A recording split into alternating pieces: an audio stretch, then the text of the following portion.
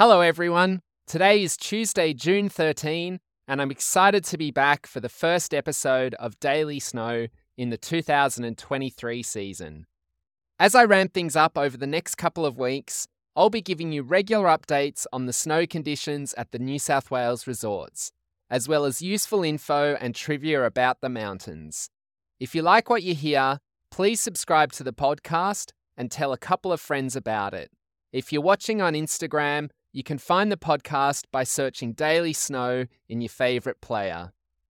Right now, though, it's been a slow start to the snow season. Thredbo, Charlotte Pass and Selwyn are yet to open any lifts, and Perisher just has the one ski carpet operating on Front Valley.